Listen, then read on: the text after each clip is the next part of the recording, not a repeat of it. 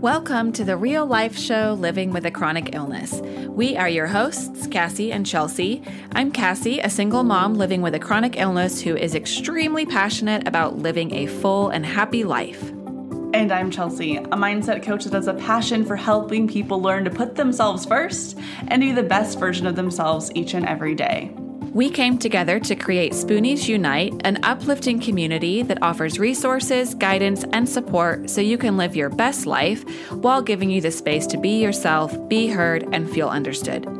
We hope that by providing education from experts, we help Spoonies and their loved ones thrive. This show is not only for those who live with a chronic illness, but their friends, family, spouses, and just anyone else existing on the earth. Our goal is to normalizing having a chronic illness by sharing the real stories with real people and show the world how relatable those everyday struggles can be.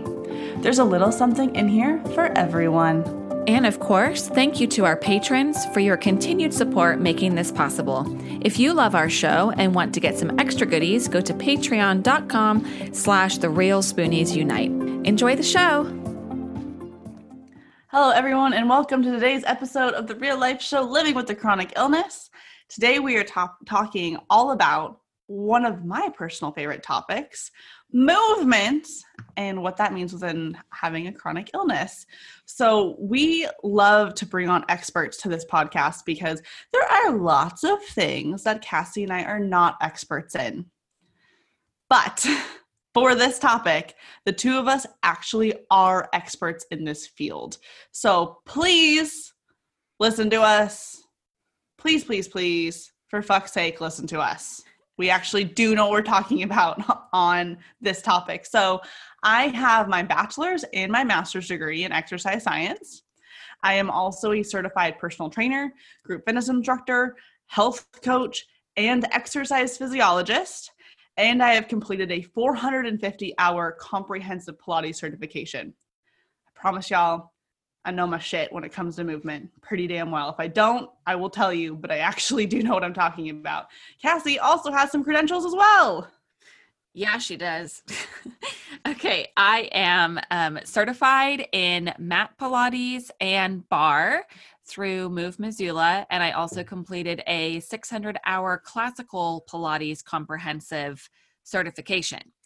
On top of that, I have lived with a chronic illness throughout that whole time. I was actually I think I had just completed my mat certification with Pilates and had started my comprehensive, which is the reformer and all the apparatus. And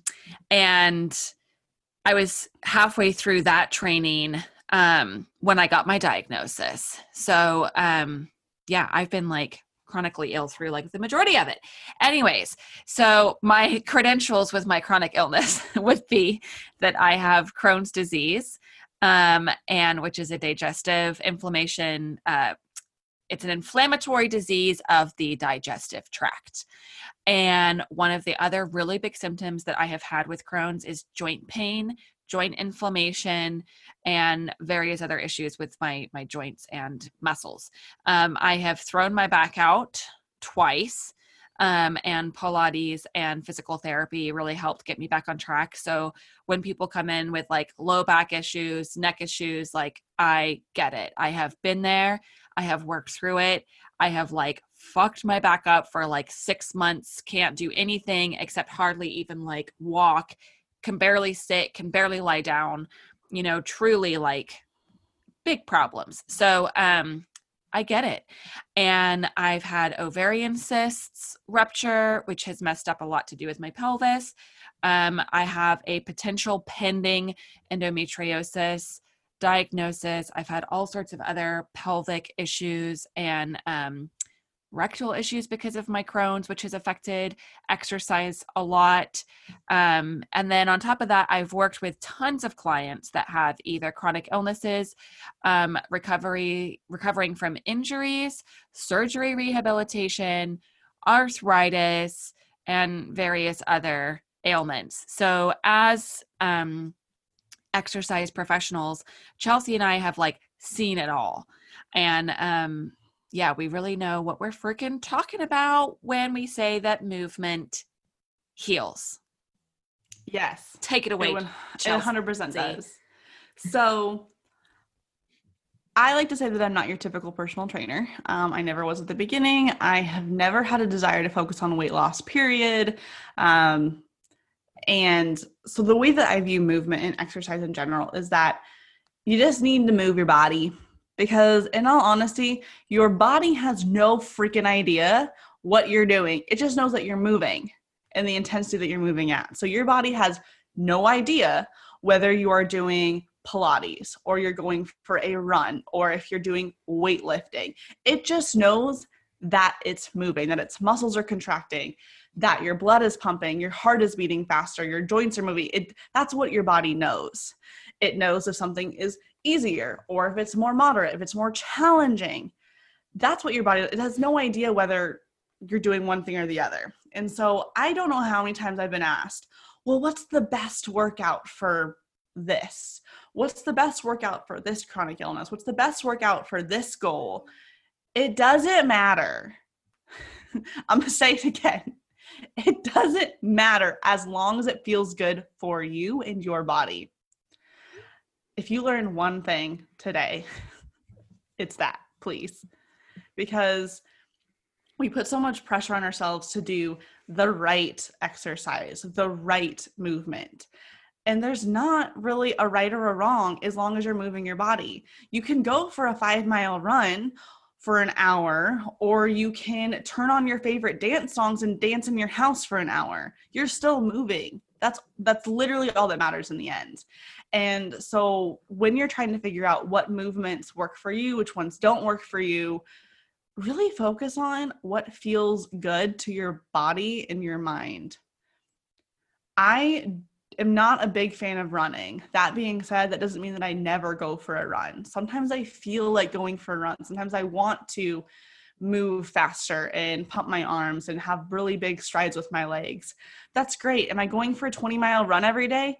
Good God, no. I probably don't even go for like a 1-mile run like once or twice a month. I do it very, very, very rarely. The last time I ran was over a year ago because that was the last time it felt good for me to run. I used to absolutely love weightlifting, but about a year ago, I decided to try some new stuff, was doing a lot more Pilates, a lot more bar, and I really, really enjoyed that. And so that's what I've been doing because it feels good for my body. It makes me feel strong. My joints don't hurt when I do it as much.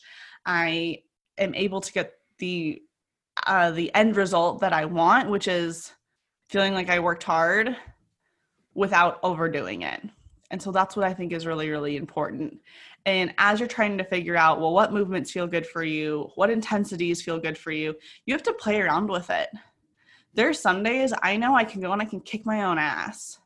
And I could do all of this high intensity interval training. I can't do it for an hour, but 20, 30 minutes, I'm like, yeah, I can do this. I can kick my own bike or kick my own butt on my bike in my house. I have a stationary cycle that I can use. And then there's other days where I'm like, you know what? I want to move, but I want it to be like really gentle. And so that's when I stick with more bar or Pilates or yoga, not because those things aren't as hard, because let me tell you, they all can kick your ass, but it just feels different for me. There's just some days that I can't take that high intensity, super, super high energy because I'm already so raised up in my activation of my nervous system or my stress levels that going up higher is not going to make me feel better. I need to bring myself back down. And that's not always true for everyone. Some people are like, no, I need to have that really high intensity every day to make myself feel better. That's what keeps me feeling my best. Great, then do it. But start experimenting and release this need that you have to stick to a certain schedule. You have to do these certain exercises because they're better than others, because that's just not true. As long as you're keeping good form, any exercise is good for anybody. Or I should also add in, if you don't have some sort of injury or pre-existing condition. So like when Cassie was saying that she threw out her back, there's certain exercises that she shouldn't do because they're not going to feel good for her. They're not going to help her recover, but anything that does feel good is probably going to be okay. Yeah. And sort of like leading off on that too, a really important thing to share, especially like with with you saying, Chelsea, you know, that you can work out in your living room, you can work out at home. There's so much you can do on your own. There is also something to be said getting one-on-one personalized attention. And you can get that with personal trainers, or you can get that with a Pilates instructor. But that is like super valuable, especially if you have a chronic illness, or you have like skeletal issues, or you know, muscular issues, or you're just really like not sure how to find exercises that feel good to you, because maybe you're trying all these different workouts on your own, but you're finding that like nothing ever really feels good. You might need professional help to direct you to the exercises and workout methods that work for your body. So that's one of the things that I have loved so much about Pilates for myself. And then for clients that I've worked with, is they can come in with, you know, a back issue, and I am laser focused on their form, and I'll give hands-on attention and a lot of verbal cueing to make sure that they're not hurting their back with the exercise. I'll tell them and teach them how to do exercises without aggravating the ailment that they have. And personal trainers are the same way. So I would definitely encourage you to seek a professional out, and, you know, like finding the right person for you, looking at their qualifications, seeing if your personalities mesh, because that can really help you on your exercise and fitness and movement journey. And I never realized the importance of that until I received it. And I think that's a really good tip for all of you that are listening, because getting that one-on-one attention, or even the attention in a small group, can really make a big difference. I know for some people out there, the idea of paying a personal trainer, which can be expensive, might not be something that feels really feasible right now. Some options to kind of think about is looking into small group training programs with people that are kind of at the same fitness level as you, whether that's again for Pilates or working with a trainer.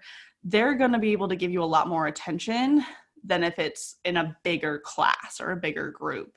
So that's an option. Or sometimes even doing buddy sessions or duet sessions where there's two people. That's still going to, like, it's so much easier to give attention to two people than like 10. So kind of think about some of those options. And it's also not something you have to do forever. If you have a really good fitness professional working with you, their end goal should be that in so many weeks and so many months that you don't need them anymore. That's always my goal when I'm working with my clients, is that I want to make sure that if in 6 months they couldn't come and see me anymore, that I have taught them the skills to take care of themselves and to keep moving on their own. So kind of looking at that.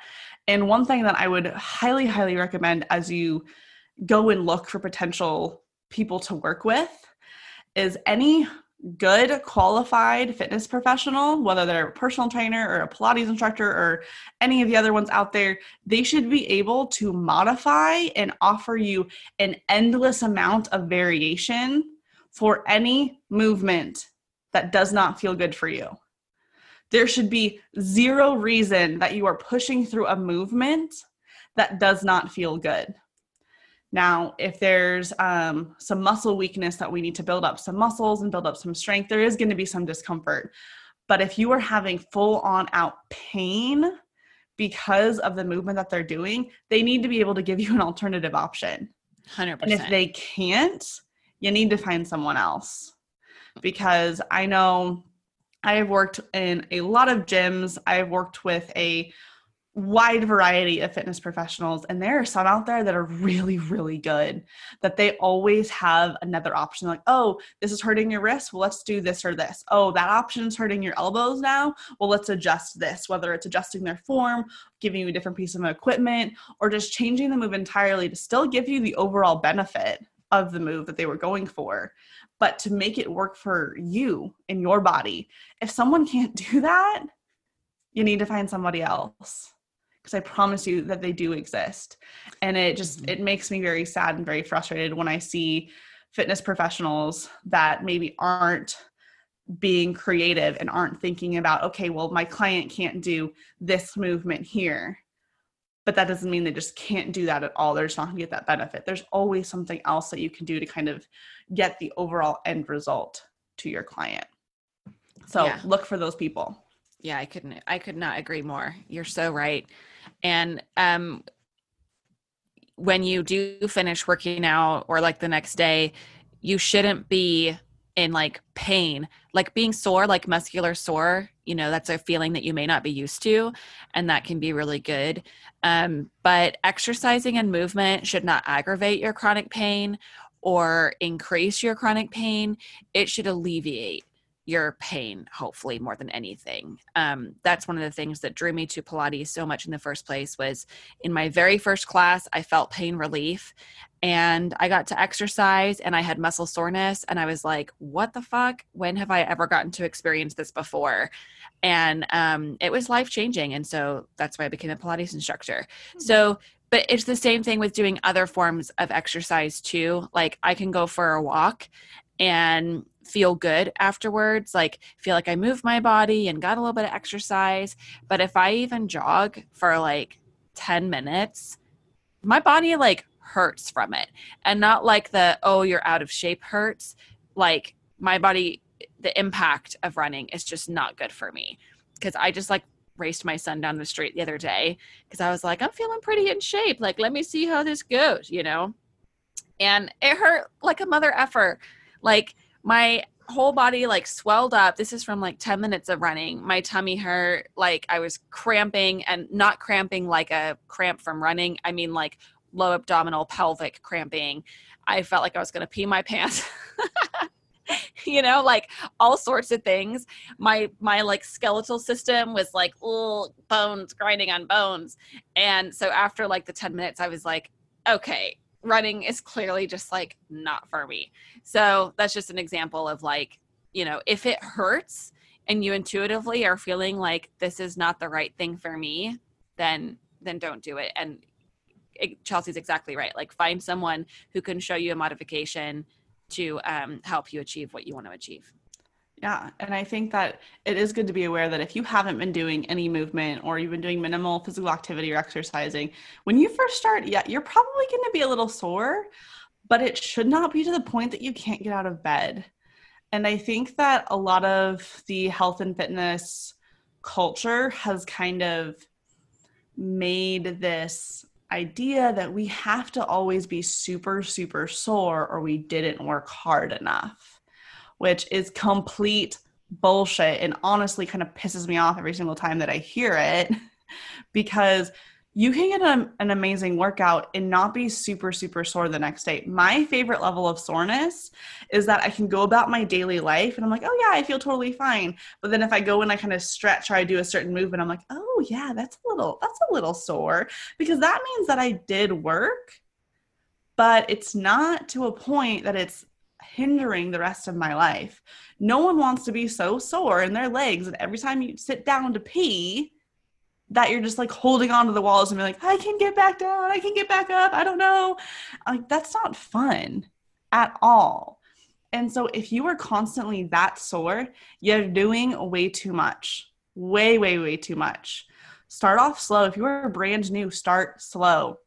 Start with even the, like, you might hear this number and be like, Chelsea, that's not even worth anything. But I promise you it is. Start with 1 minute of physical activity. Walk around your house for 1 minute. Now, depending on where you're at, depending on what your fatigue is, your energy levels are, that might be more than enough for right now, but you have to start somewhere. I was working with a client not too long ago who she was really wanting to get back into an exercise routine, but with her chronic illness diagnosis, she just felt like she couldn't. And so we started with, okay, like, let's just do a couple minutes at a time. Let's do 1 or 2 minutes. If that feels okay, then we do a little bit more, but just adding on a little bit by little bit. Because if you do 1 minute one day and you're like, man, I feel so great, and then you do 5 minutes the next day and you feel like shit, well, then 5 minutes was too much. Wouldn't it be better just to do 1 minute, then 2 minutes, then 3 minutes, then 4 minutes, then get up to 5 minutes and ease your way into it and give your body a chance to adapt? I would say so. So I really also encourage you, anyone that's listening, separate this idea that you have to work out for so long or so hard for the exercise, the workout to be worth it. Because any movement, again, doesn't matter what it is worth it. Doesn't matter if it's 30 seconds. Doesn't matter if it's 2 hours. Whatever feels good for you, whatever's going to help keep you feeling good. Movement is supposed to help your body feel good. The moment that your body starts feeling like crap because of it, so there's something out of balance. You're either doing too much at a high intensity, or the movement itself is just not the best option for you. Mm-hmm. Yeah. And it might take you just a little bit of like experimenting and trying. And Chelsea's totally right. Like start with a minute, start with 5 minutes, go up to 10 minutes. And if you already have kind of an established exercise routine, but perhaps you're finding that like it's not working for you so well anymore. Like if you do a lot of high intensity workout and you're just not feeling good from it, for example, and you're looking for something different or whatever your fitness routine might be, experiment a bit. Generally, Pilates and barre classes are an hour long, 55 minutes to an hour. And I have found that I really do most of the time do better if it's like 30 to 45 minutes. I have to be kind of careful to like take a break and scale back where I need, even if that means like a 5-minute break where I just lay on the reformer, if I'm going to do a full hour class, and that's okay. That can be done. So, find it's going to take a bit of experimenting. And yeah, if you're starting from the beginning, like start with just 5 minutes, like Chelsea said, or 1 minute or 2 minutes.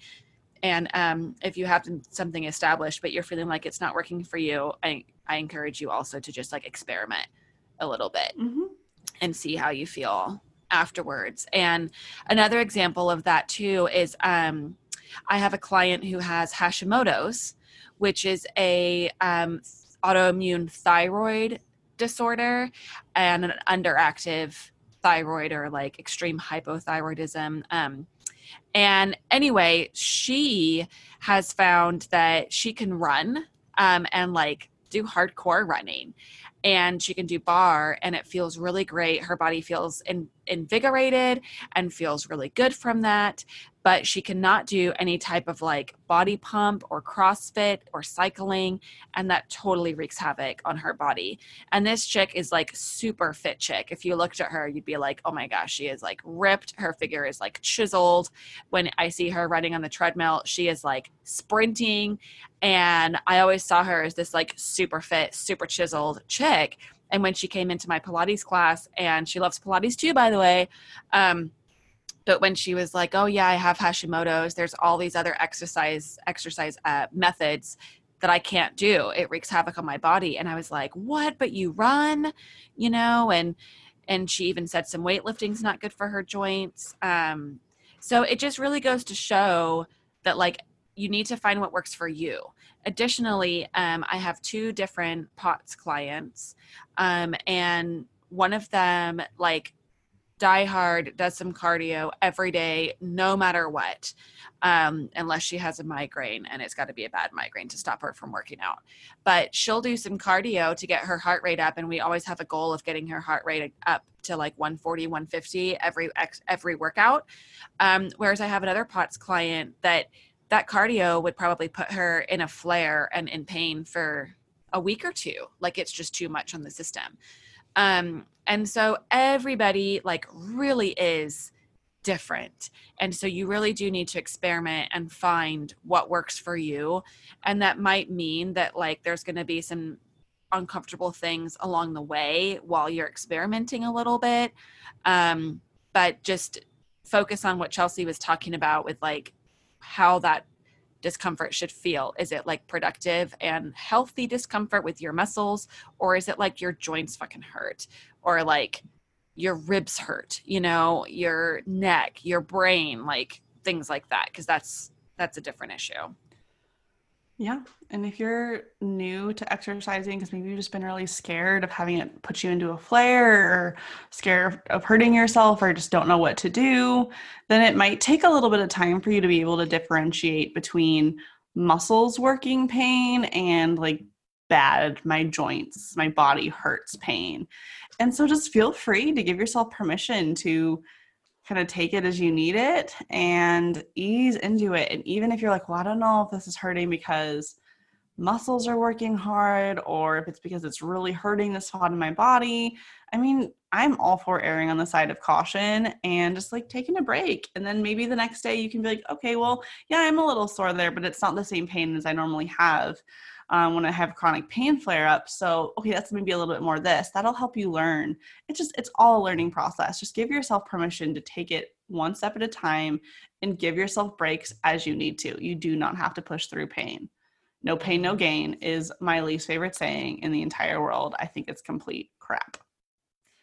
I love that you just said that, by the way. And so, Chelsea, like, speaking of which, maybe you can tell our listeners a little bit more about not feeling guilty if you can't do what you used to do. Yes. So that's something that I think affects all of us.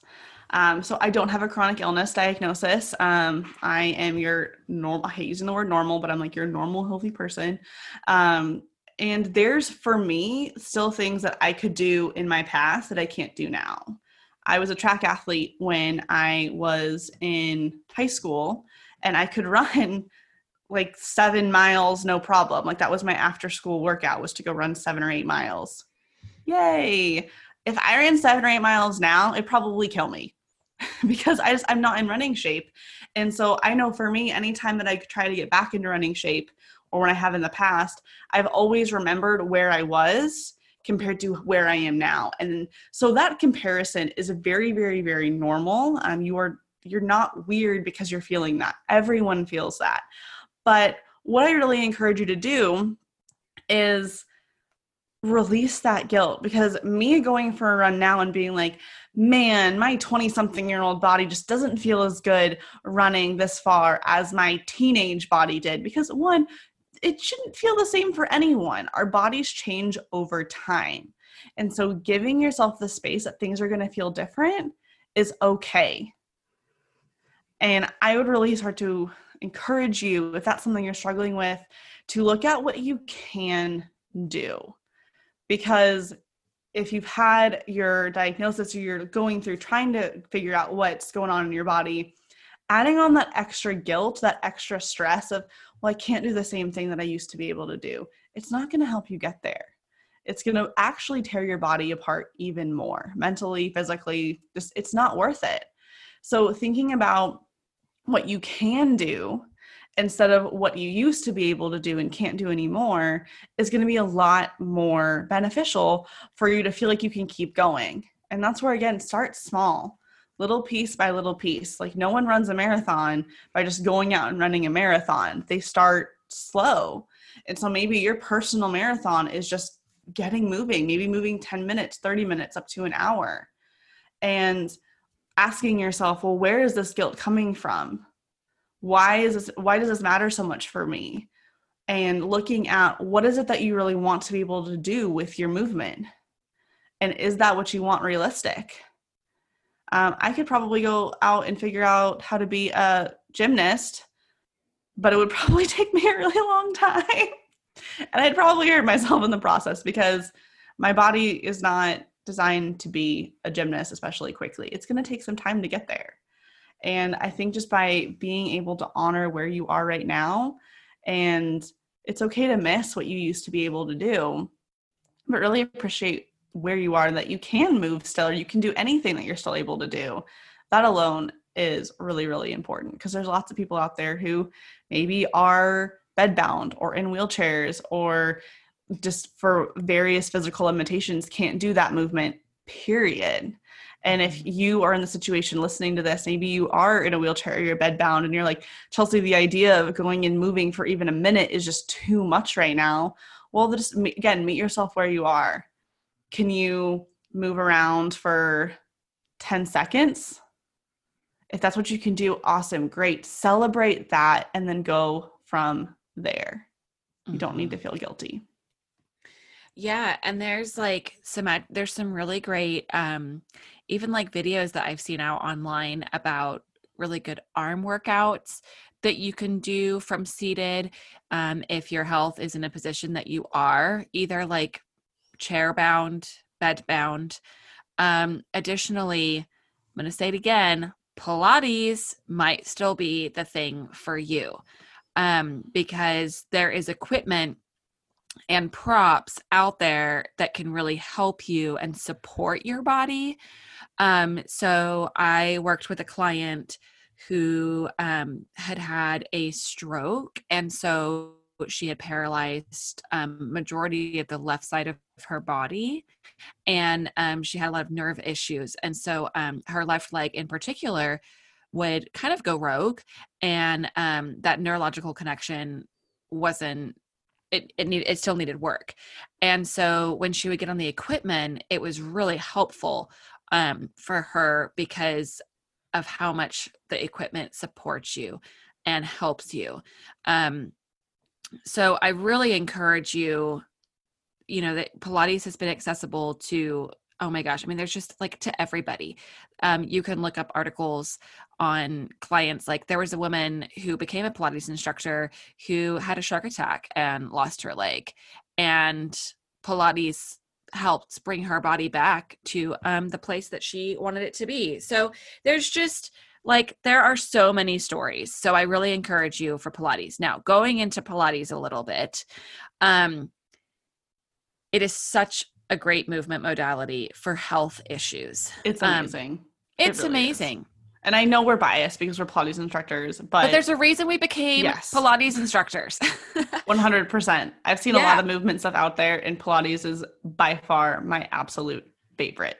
Yeah. And that's coming from all of Chelsea's qualifications and experience with exercise and fitness and education. And then coming from my experience of living with this illness and trying all these different fitness regimes, and Pilates is fucking where it's at. So, okay. One of the things I wanted to share about Pilates is that it was created by Joseph Pilates. He was a nurse during World War I, and he had already studied tons of different forms of exercise. He was a boxer. He was into contrology, and all sorts of he studied the way that animals moved. He posed for various anatomy, physique, drawings and photographs for anatomy books. So he really took care of his body. And so during World War I, he ended up being a nurse, and he had all of his patients in hospital beds, and they couldn't exercise, they couldn't rehabilitate their bodies, they couldn't move much. A lot of them were bedridden. So he created these and built these various frames and springs and pulleys and straps around their hospital beds so that they could move and rehabilitate their bodies. So when you learn that that's how Pilates started, it kind of shows why it's accessible to everybody. So whenever I have someone come in, a new Pilates client, I always start with that story. It's it is available to everyone, no matter what your fitness or physical level is. Additionally, then he opened his first studio in New York City, and then he had tons of dancers and athletes coming to him because they saw how much his workouts could help to prevent injury. And anyway, he's freaking amazing. But in classical Pilates, every exercise and every workout is based on the 4 S's, which is stability, stamina, stretch, and strength. And when you take all of those concepts into mind, it's no wonder that it can be accessible for everyone, no matter what, because you're going to work on stabilizing your joints and your body and your skeleton and everything. You're working with increasing your stamina, which is we all need. You're going to stretch. And some people can be over flexible and they think that they don't need the stretch, but it's different. It's not just oh, can you pop into the splits, And then for some of us who have a hard time, being stretchy or feel like they're really inflexible, Pilates helps with that a ton. And then every exercise also uses strength in Pilates. So I am definitely the strongest I've ever been through doing Pilates, the most flexible I've ever been. I have the best stamina I've ever had, and my body is the most stable it's ever been. And if I didn't have that basis, I can't imagine how much worse my body would be with the illnesses that I have, and when I have hurt my back in the past, like I can't imagine how much worse off all of it would be if I didn't have my Pilates background and the support of Pilates to help heal and get me better and on my way. If you have arthritis, fibromyalgia, nerve issues, scar tissue issues, it can help with even that, inflammation, and just fantastic for like everyone and all of you. You need Pilates. Don't care who you are or what you like to do. You're going to thank us later when you go and find a good qualified instructor. Now, just like Chelsea was talking about, finding the right personal trainer for you, finding the right Pilates instructor is really important as well. There's a lot of different trainings out there, just like there is for everything, personal training, yoga, like all the stuff. There are some kind of like long weekend courses for reformer training, which is like completely insane to me. And I don't even know how that's like possible because there's just so much material, so many variations, and so much that the body can do that I don't know how it could possibly be squeezed into that like small amount of time. So I encourage you to find an experienced instructor or look at what their training was. They are long trainings for, reformer certifications, which also includes like tower, chair, Cadillac, ladder barrel. That's what encompasses the comprehensive training.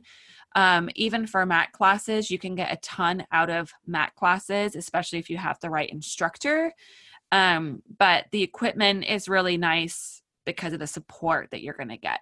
So also you'd be probably surprised to learn like how many Pilates instructors have their own, health journey that they went through to get where they are or experienced, Pilates benefiting their body in a certain way. I've shared like how much I loved it and what it's done for me, but Chelsea, even you saying that it was like one of the best exercise modalities out there, and everything that you've done coming from like high school track athlete to like, exercise science masters, like everything that you have, what made Pilates stick out to you? So I was first introduced to Pilates when I was doing my master's, and originally my career goal was to be a physical therapist. And I kind of drifted away from that and was like, I really like this health and fitness field. I like helping people in this way. And it didn't require 3 years of extra school. I only went to 2 years of extra school for my master's versus 3 to get my doctorate for PT school. And the first time I stepped into a Pilates studio, I was like, this reminds me a lot of physical therapy because of the way that they're approaching and the specificity of all the movement. And so my eyes kind of like, my brain were picking up on all these things. I was like, man, this is a really kind of a combination of physical therapy and like this health and fitness field that I love. I really felt like it was this perfect blend. And the more that I did it and the more that I learned about it, it to me is just a much more precise, controlled way of moving your body. Because in my professional opinion, you can go through any movement and move your body and you're going to get some benefit from it. But if you're not using the right muscles to get that movement to happen, then you're not doing yourself any good. Like squats is something that we do every day. If you're like, oh, I don't squat, then you're lying because you get in and out of a chair and out of a car and out of your bed literally every day. Unless you're one of those people that for various reasons are not getting out of your bed or out of your chair, then that's different. You're not included in this. But most of the population is doing a squat every goddamn day. But most of us also do it wrong. And I was one of those people for years. I played softball, basketball, I ran track. I was very active as a child, and I continued to weightlift all through college and into grad school. And I was like, yeah, I'm really strong. And on other episodes, I've mentioned that I don't have the biggest booty. Well, part of that was because I wasn't using my glutes. Most of us, when we squat, don't use our glutes, the big butt muscles that are really strong and powerful and should be used to do movements like a squat. We use our quads, the front of our thighs. And that's not proper movement. Yeah, we can still do the movement itself, but we're not using the best muscles to do that. Or maybe you're dropping something on the ground and you're picking something up. We don't tend to squat down into it and use our big, strong leg muscles and glute muscles to bring us back up. We use the little tiny muscles in our back that don't like to do the heavy lifting. And so you can, while I said earlier, all movement is good, you still want to have good form and good control. And there has been nothing out there that has allowed me to connect into my body the same way that Pilates has. I, again, said I spent years squatting. I was like, I'm totally doing it right. I'm doing all the form cues. I'm pressing through my heels. My knees are behind my toes. I'm doing it so good. But I was not connecting into my glutes. I thought I was. And then after I started doing Pilates, because the way the equipment is put together, it kind of forces you to use certain muscles. Like if you've ever done a bridge on a reformer on a fairly moderate to light spring, your glutes and your hamstrings are going to work like hard. And I remember having this moment of starting to do Pilates, starting to learn about it and being like, I love this. Then I went back to doing some weightlifting. And I remember the first time I did a squat, I was like, holy shit, I found my glutes. That's what it's supposed to have been feeling like for years. I wasn't doing it right. And at that time, I'd been personal training at that time. Like I was supposed to really know my stuff. And while I did know everything, I wasn't connecting to my body in the same way. And so through learning about Pilates, the principles of having so much control and precision and really connecting in to your muscles, your body, your breath, I was able to learn so much more about how our body was actually supposed to move and how to help myself and my clients move in the most efficient, effective way possible. And the more that you do those efficient and effective movement patterns, the more automatic they come. And so now I don't have to think about engaging my glutes when I do exercises. They just do most of the time. Some days there's days I'm having a hard time connecting, but most of the time they just activate. And because of that, I've had less back pain. I've had less knee pain because the right muscles are doing their job. There's not other joints or other muscles having to pick up the slack. And I know for me, once I started doing Pilates, I was still teaching other classes and training clients, but I started noticing how much of what I was learning through Pilates was seeping into the rest of what I was doing. Because I did honestly feel like it was just this foundation that I wish everybody had. I truly believe that I do not care what you do. I don't care if you have a chronic illness. I don't care if you've got an injury. I don't care if you're a weekend warrior athlete who does all of these races or competitions. Pilates is going to help you do whatever it is that you love better and more effectively and decrease your pain no matter what. I love that because that is the goal. Like Pilates is supposed to help you live the life that you want to, like outside of the studio. And I love that you addressed that mind-body connection, Chelsea, because that is like such a huge part of Pilates and why so many like professional athletes have started doing Pilates is because of the connection they've made with their bodies and that like meticulous movement.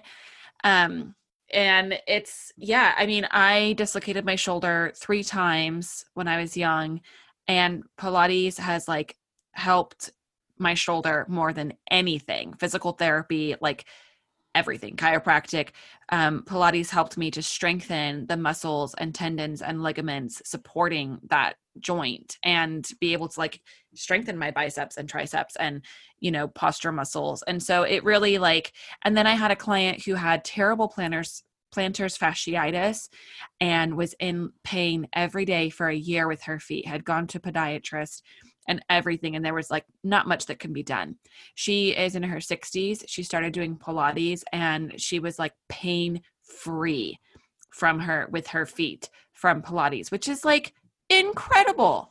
So freaking try it. It's amazing. All of you could benefit. Just find the right instructor. If you go in and you don't mesh or don't click, try somebody else. And we totally encourage you that this could be the thing that was missing for you if you have really like not found what you love.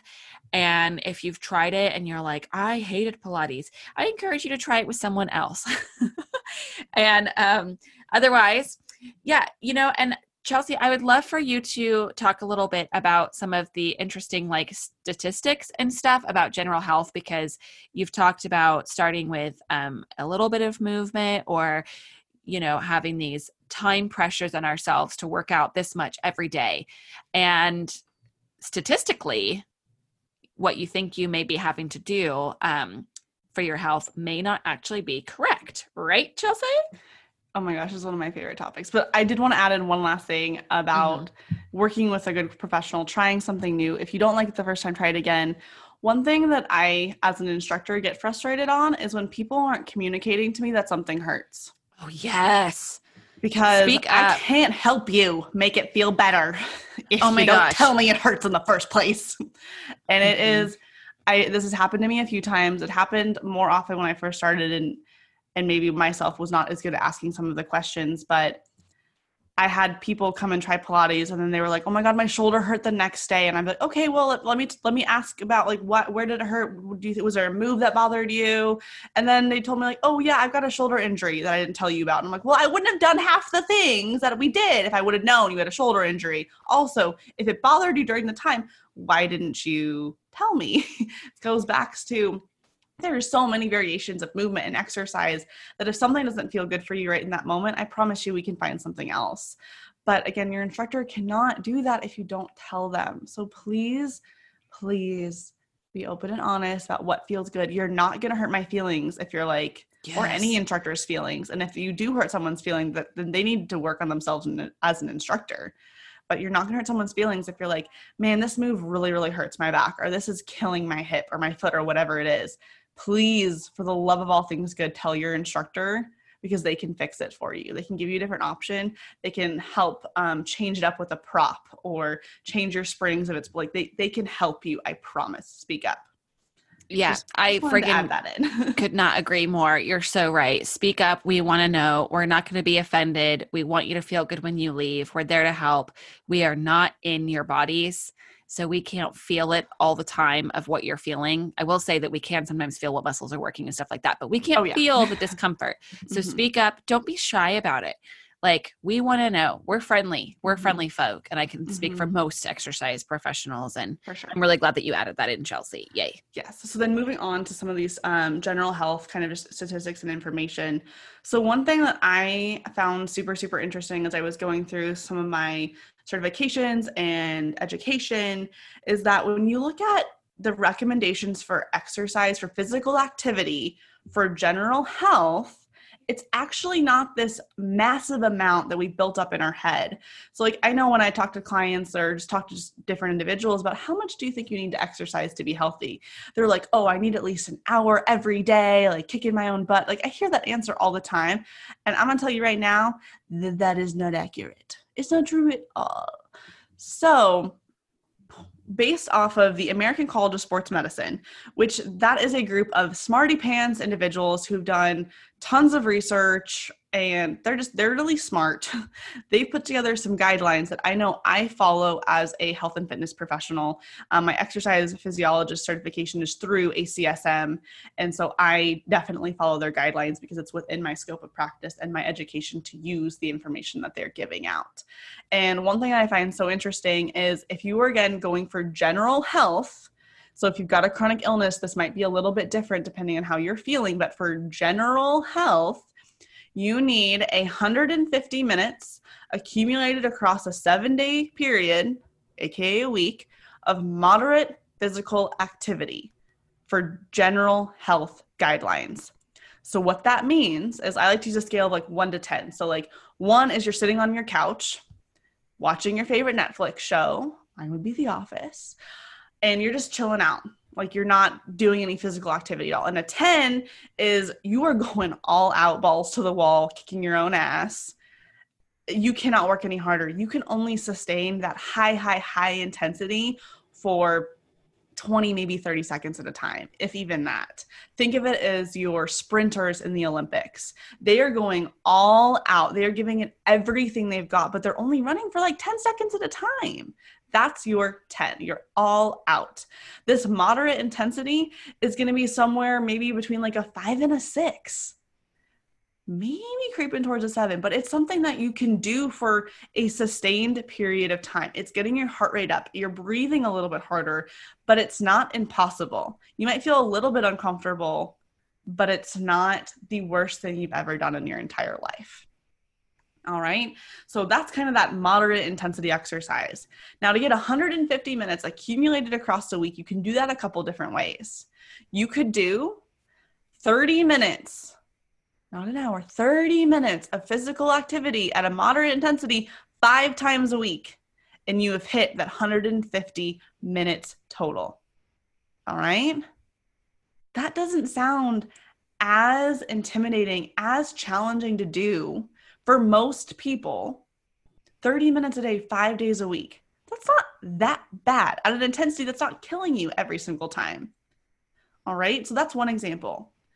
The other one is 75 minutes of vigorous physical activity accumulated across a week.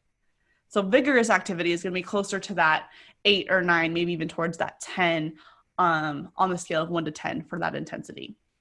It's a little bit harder, but notice that it is 75 minutes. It is half as much as the 150 minutes at moderate intensity. So as you increase your intensity, you have to do less. One of my favorite interval workouts is a Tabata. And so a Tabata is 20 seconds on, 10 seconds off, 8 times. And so it's a 4-minute block for one set. It should kick your ass. But one round is 4 minutes long. That's it. Maybe you do 1, maybe you do 2, maybe you do 3. If you're crazy, you do 4. But you don't do it for an hour.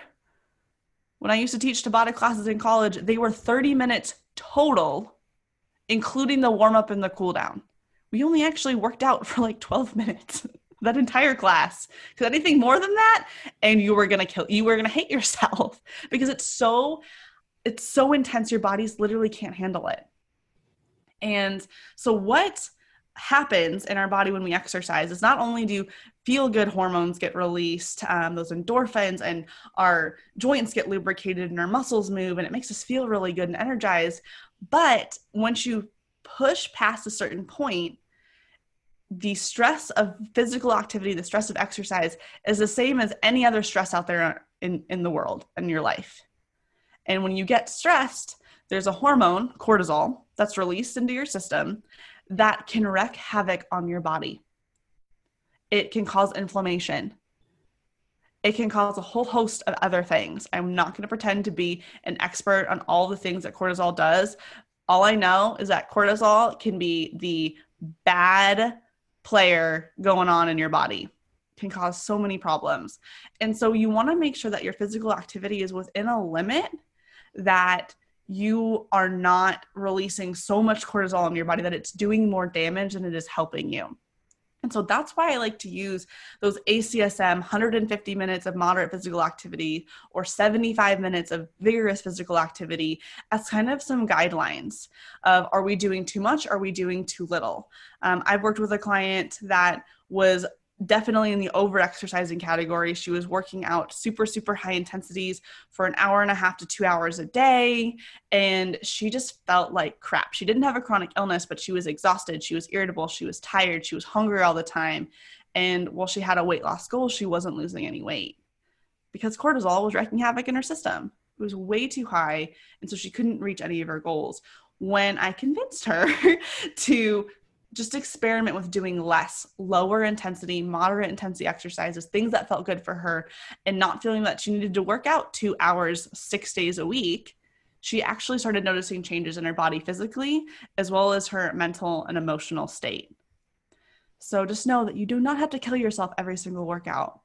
And when I kind of give this little talk, because it's one of my favorite things to talk about and to share with people, the next question I get is, well, what about like if I'm training for a marathon or if I want to do more? I love exercising. I don't want to only work out for 30 minutes a day, 5 days a week. I want to do more than that. All I have to say is that's okay as long as your body feels okay for it. And that's where really getting to know yourself and how your body feels and how your body reacts to certain modalities of exercise is going to make a big difference. Because if you're someone who you're like, you know what, if I go for an hour-long walk every day, I feel really, really good. Depending on how fast you're walking, it's going to be a low to moderate activity. That's going to more than get you to that 150 minutes of moderate physical activity for the week. But if you feel good doing it, it's not making you more tired, it's not making you stressed out, it's not making you irritable, then go for it. That's fine. And the flip side of that, if you're someone who maybe 150 minutes of moderate activity right now does not sound doable, don't do it. Work up to it. Again, it's a suggested guideline, not an absolute rule you have to follow. And especially if you have a chronic illness, any chronic illness client that I've worked with, I've seen that it really can depend on the day. I had a client I worked with in grad school that there were some days I could kick her ass. I could make her do rope slams and ball slams and things with the battle rope, and we could do power walking, and we could do all this challenging stuff. I could get her heart rate up, her breathing rate up, knowing that I didn't want to push her too hard to cause her to go into a flare, but I could challenge her a bit more. And then there were some days where I saw her and she'd be like, I'm so tired, but I want to move. I want to do something. What can I do? And we'd walk slowly. We'd do more stretches. We would do things that just felt good for her body in that moment, in that day. So take it day by day. Do what you can. And again, those are guidelines, not a hard and fast absolute rule.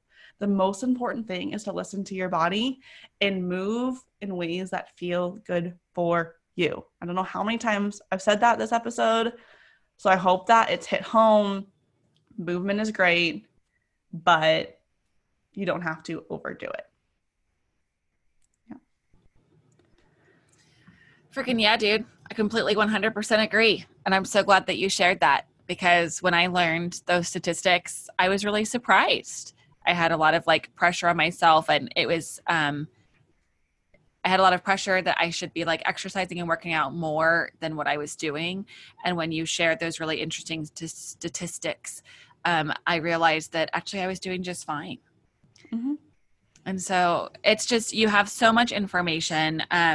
Anyone, if you have questions about movement and your chronic illness, how to get started, what you should look for in an instructor, or what kind of modalities that you should try or methods. I mean, just anything, like, please reach out to us. As Chelsea said in the beginning of the episode, we are experts in this field. And so we do our interviews with other people to get as much information to you as we can. But this is something like, if you have questions and you want to know more, reach out. hello@therealspooniesunite.com is our email. You can specifically address it to either one of us, and we can help you on your fitness and health journey. Yeah, we just want all of you to feel good. And we're also working on putting together some little workouts and movement ideas on our YouTube channel. So that link will be in the show notes as well as on our website. So if you're wanting just to get a few ideas, have someone kind of walk you through some certain exercises, check out that resource as well. Mm-hmm. And have a wonderful day. Thanks so much for listening. Bye, everyone. We hope you enjoyed today's episode.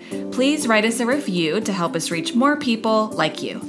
If you'd like to connect with Cassie and I, you can find us on Instagram @TheRealSpooniesUnite. You can also join our private Facebook community, Spoonies Unite, or you can visit our website, TheRealSpooniesUnite.com, for all sorts of resources and to stay up to date with our current projects. And don't worry, you can find all of these links in the show notes below.